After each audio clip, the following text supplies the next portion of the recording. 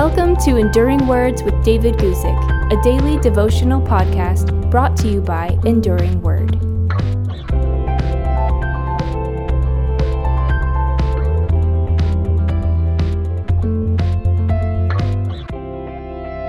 Today I want to speak to you from Titus chapter 1, verses 2 and 3. We want to talk about the idea of something being in due time. Here's our two verses. Again, Titus chapter 1, verses 2 and 3.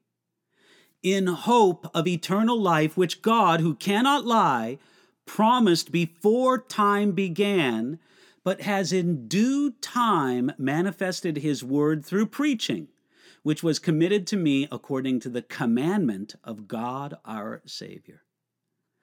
Paul wrote a letter to his young associate named Titus, and here we see a few lines from his introduction of the letter. Paul here wrote of his work as a servant and apostle of God, and how that work was in hope of eternal life.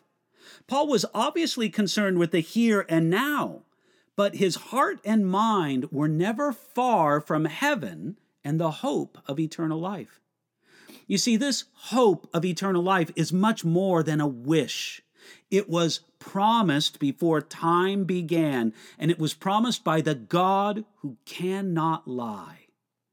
You know, it's a bit of a fad today among some Christians to say that the Bible doesn't speak much about personal salvation or the hope of heaven. Some think that those ideas should be small, and the bigger ideas should be community with the people around us and the life we live in the here and now. Now, make no mistake, God cares about the present age, and he does a big work in community among God's people as a whole. But we don't need to make small the hope of eternal life and how that eternal life is promised to individual people who put their trust in the person and work of Jesus Christ. It's helpful to consider that eternal life starts right now.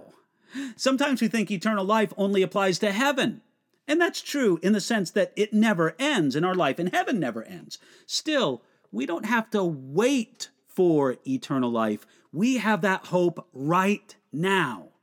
The same life and presence of God that will be with us unto all eternity is with the believer right now.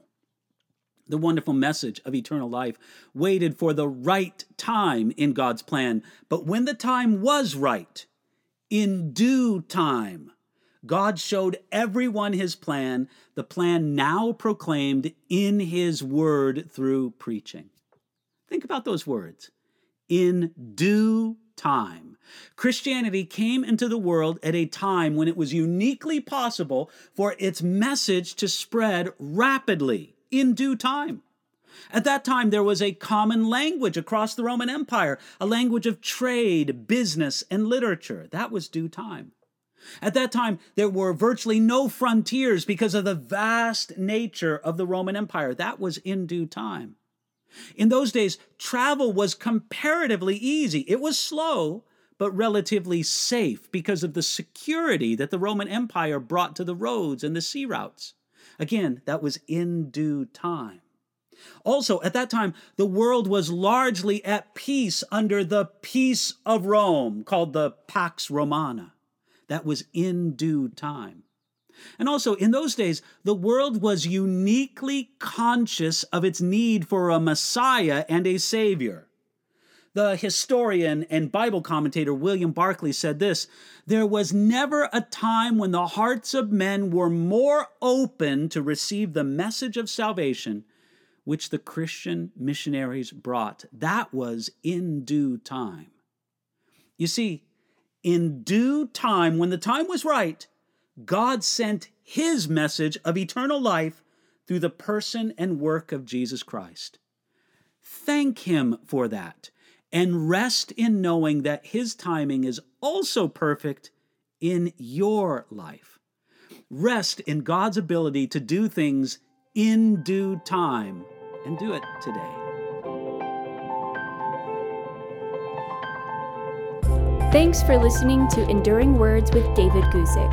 For more information about David's ministry, visit enduringword.org.